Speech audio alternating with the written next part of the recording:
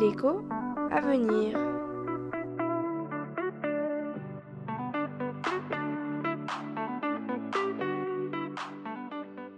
J'aimerais savoir en quoi la BCE diffère-t-elle de la Fed. Bonjour Stéphane. Bonjour Martine. Est-ce que la BCE et la Fed ont le même rôle?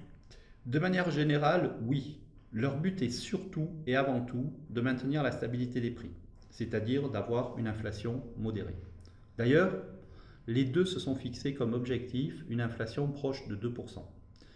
Mais bien sûr, le diable est dans les détails. Et là, on trouve vite des divergences. La première est que la BCE a pour objectif premier la stabilité des prix. Et dans la mesure où cet objectif est atteint, elle doit se préoccuper de l'activité économique. La Fed, elle, a ces deux objectifs mis sur un pied d'égalité. Dans la vraie vie, cependant, inflation et activité ont tendance à évoluer en même temps, donc la distinction n'est pas si énorme que cela. Il n'en demeure pas moins que les deux banques agissent sur des économies différentes. Et le fait que la BCE soit la banque de plusieurs pays? Oui, tu as raison Martine, c'est une différence importante. Aux États-Unis, il y a un gouvernement fédéral et donc un budget fédéral pour l'ensemble du pays. De même, la réglementation est très largement uniforme. Bref, la Fed a affaire à une zone homogène. La BCE, en revanche, doit mettre en place sa politique monétaire alors que les gouvernements de différents pays peuvent prendre des décisions opposées ou tout au moins divergentes. Il existe des instances qui permettent d'essayer d'harmoniser tout ceci, mais les États restent largement souverains et la BCE doit donc faire face à des pays qui évoluent parfois différemment.